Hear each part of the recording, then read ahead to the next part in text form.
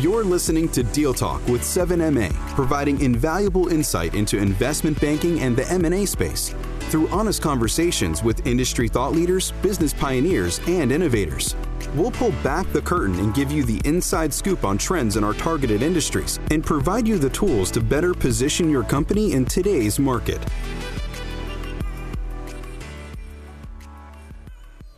Happy New Year, everybody. My name is Steve Sipek. I'm a Senior Vice President at 7 Mile Advisors, and I'm very excited that you're able to join us here for our first 2023 episode of Deal Talk with 7MA. As we reflect on the past couple of years, it has certainly been an eventful period in the M&A world, coming off a historic 2021 where M&A activity in the technology services space and the broader market was at all-time highs.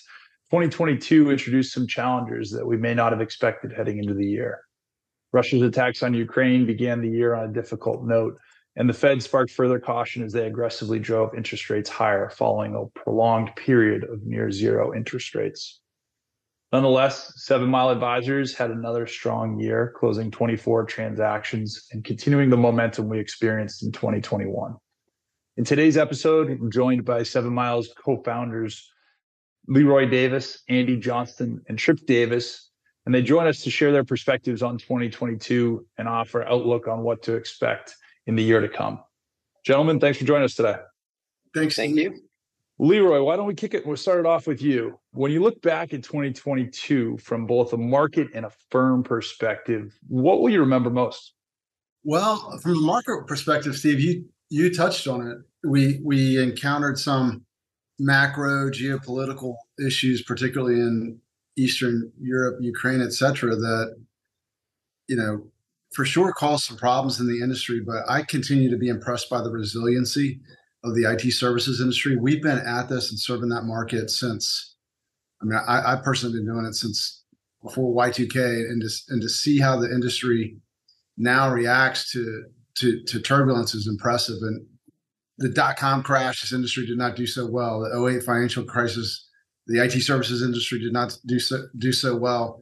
And now the industry's been through the COVID lockdown and now the problems in Ukraine, and it continues to do well. The public markets, for sure, the valuations have gone down, but our clients, their underlying business continues to do well. We have examples of clients with a lot of resources in Eastern Europe and Ukraine in particular, where their revenue momentum remarkably has continued. They definitely had cost burdens that they've endured, but the loyalty of their clients to hang on with them and support them through these periods, and the resiliency of the consultants, to keep working. Literally, we hear stories even of them, packing their families up in vans, and they have laptops still like coding away and designing, et cetera, and so forth, is really inspiring. And as a firm, it's really an honor to serve an industry that it is people-based at the end of the day. It's technology, but the aspect of technology that we're dealing with are individuals that are coding software and doing digital engineering, all these cutting-edge things. And it's really nice to see that, the human spirit just prevail during very turbulent times. And from a firm perspective, it's been a very exciting evolution for us. Private equity has gotten very interested in the IT services industry over the past 5, 6, 7 years. And along with that, we've recommitted to just our coverage and service to the private equity community that's investing into the space. So we've made some changes there, more changes in investments there in 2022, and we'll continue to do that in 2023. We think that's very exciting.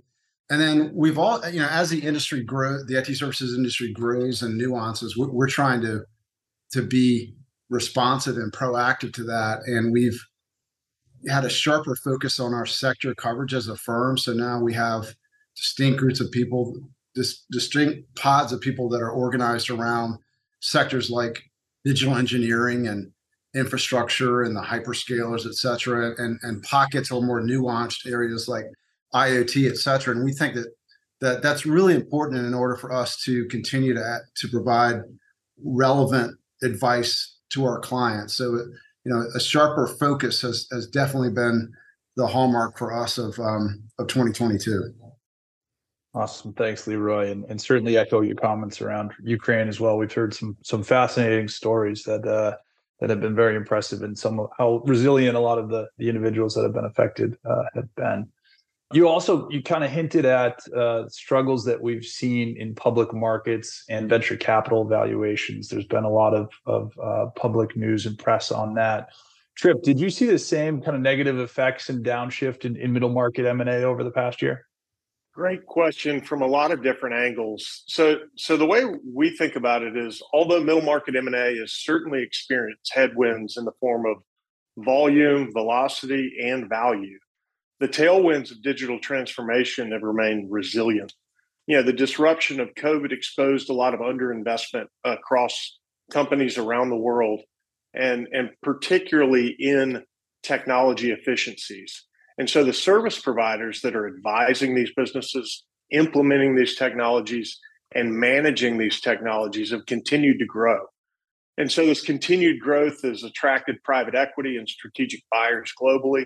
That competition has increased the volume of M&A into these assets and these types of businesses. And so although there's certainly been a storm in the marketplace, the cove of said professional tech-enabled and outsourced services has experienced a relative calm in this financial environment. So hopefully that will be a sign of the times to come as well. And we'll continue, bringing good deals to market and getting them closed with high-quality buyers. Yeah, and Andy, another headline we read a lot about was the Fed pretty aggressively raising interest rates, and it appears the years of cheap money are behind us, at least in the near term. Did you see that play through in valuations at all? It is interesting to see some of the impacts. So I think we could say at this point, there's a pretty high correlation between that and where public equities trade, the overall public stock market. And anytime the stock market pulls back, I think it definitely has an impact on a buyer's attitude towards valuation. Certainly, if you're already publicly traded, you have a very hard time as a board paying a higher multiple than your stock trades at without a lot of business case rationale and implied growth. No one likes a dilutive deal. But probably more importantly, if you're a private company or private equity backed, where I saw probably the biggest impact was at the higher end of the market. So call 500 million and above enterprise value. I think those deals definitely are sensitive to using an amount of debt that is sensitive to the interest rate environment.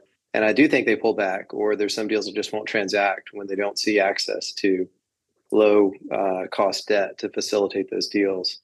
But below 500 million, certainly below 250 million, not as much, because one thing that is true is that for private buyers and private equity buyers, they have raised significant amounts of capital. They need to deploy it. We saw some funds that were fine to just wait until interest rates come back down to apply debt and just use their equity to finance transactions. And because some of those larger companies didn't transact, they still need to show growth. And one of the best ways they can do that is with strategic acquisitions. So when you still have a process that produces multiple bidders, multiple buyers, that still, in our experience, results in a good valuation. But yes, I think it definitely did materialize itself, I'd say almost in the fact that you can't just assume every buyer is going to have a lot of headroom. They can always increase their offer because they see the overall market being very bullish. So I think that we did see it, but if you were in the right spot and you had a good asset you're taking to market, we still felt very good about the valuations that were showing up on deals. Got it. And Leroy, Trip alluded to tech services being pretty resilient in the M&A world.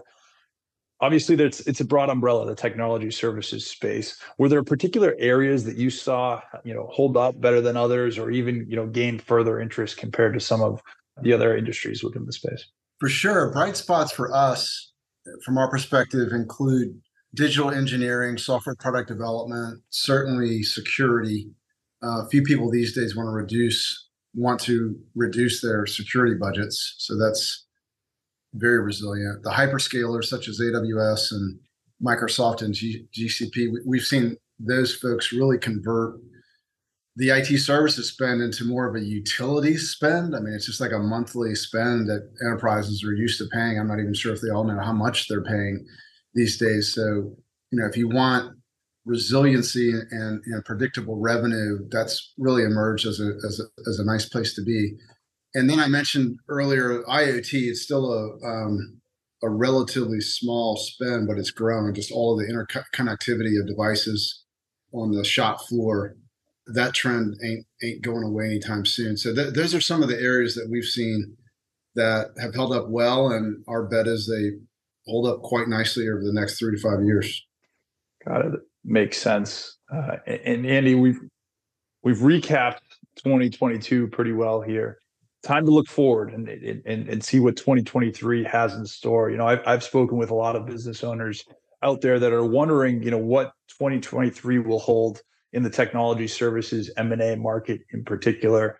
Any expectations for you over the next 12 months? And is there any advice you'd give to the business owners out there who are beginning to consider a transaction in the near future?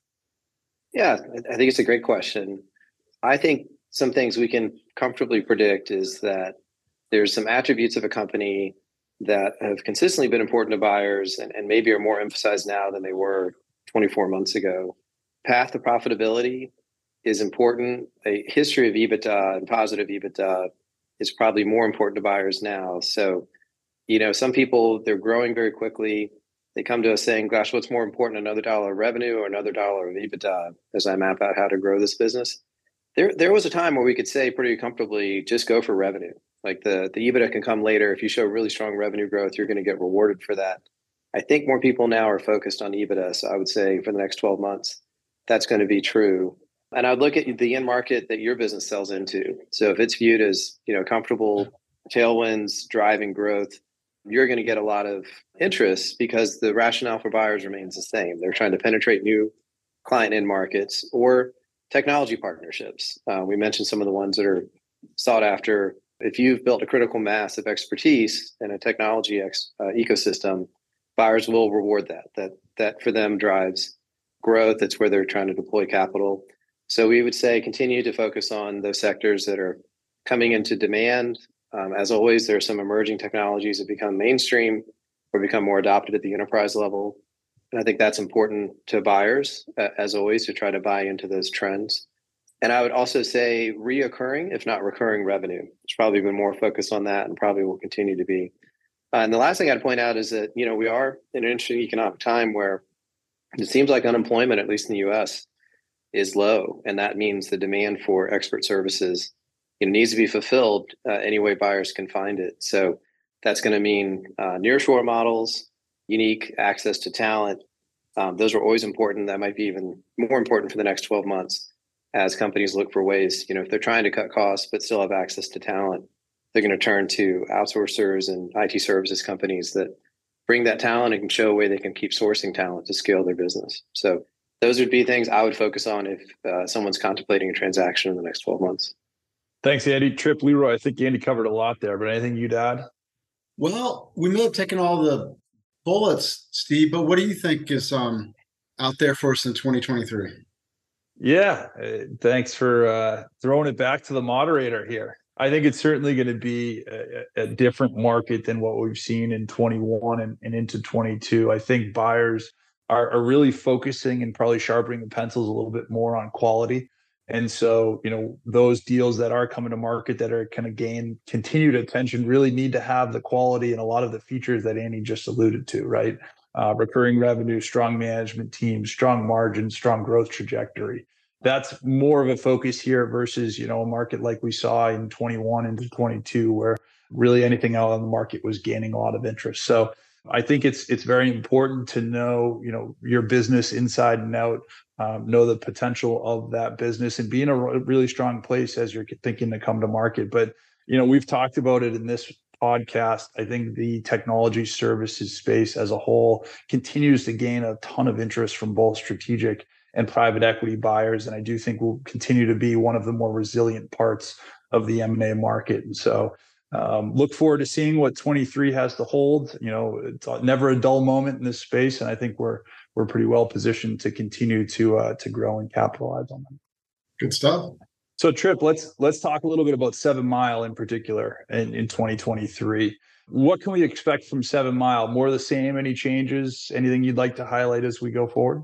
Yeah, absolutely. I mean, as most know, 7 Mile's always been a technology and service company specialist, and we've led with proprietary research. I think one of the things that you'll see in 23 is that over the last few years, we've really professionalized and what I call is weaponized that approach to sector coverage. Both Andy and Leroy have mentioned some of the discrete subsectors that we're now staffing dedicated banker teams to, from partner down to analyst, to build out things like market maps and landscapes and value drivers and top 50 private company lists and next 100 add-on lists and so on and so forth. And so I think as you see that dedicated effort continue to gain both depth and momentum, that it'll just be that much more fun getting to know companies and pitching for their business going forward. In addition to that, we've also professionalized our approach to sponsor coverage. You know, we built a lot of bridges over the years, and now it's really about bringing value to those relationships. We're doing so through these sector cover teams. We're doing so through just a very dedicated effort from the top down. So we brought in a sponsor coverage managing director. We've grown our business development team. Steve, you've been a great part of that evolution. And so what I see going forward into 23 is a continued growth of the firm, continued growth of our customer base, and a continued evolutionary effort of moving deeper into the portfolios of trusted private equity, friends, funds, and the boardrooms of prospective clients. Very exciting. Well, certainly a lot to look forward to in 2023. Leroy, Andy, Tripp, this has been awesome recapping 22 and looking ahead. Anything I missed? Any closing comments before we wrap up here? I think you did great, Steve. Thanks for pulling this together. Awesome. Thank you. Well, thanks everybody for listening to our first 2023 episode of Deal Talk with 7MA, and look forward to more to come. Have a great year. Thanks, guys. Thank you for joining us on this episode of Deal Talk with 7MA. You'll find more information and resources based on today's discussion exclusively on our website. If you're looking to dive deeper into today's topics, head to 7mileadvisors.com to speak to one of our bankers today. That's the number 7, mileadvisors.com. 7M Securities does not make any investment recommendation for any company or security that was discussed, nor does the firm offer any tax advice. Consult your tax advisor for any tax matter that might apply to you or your business.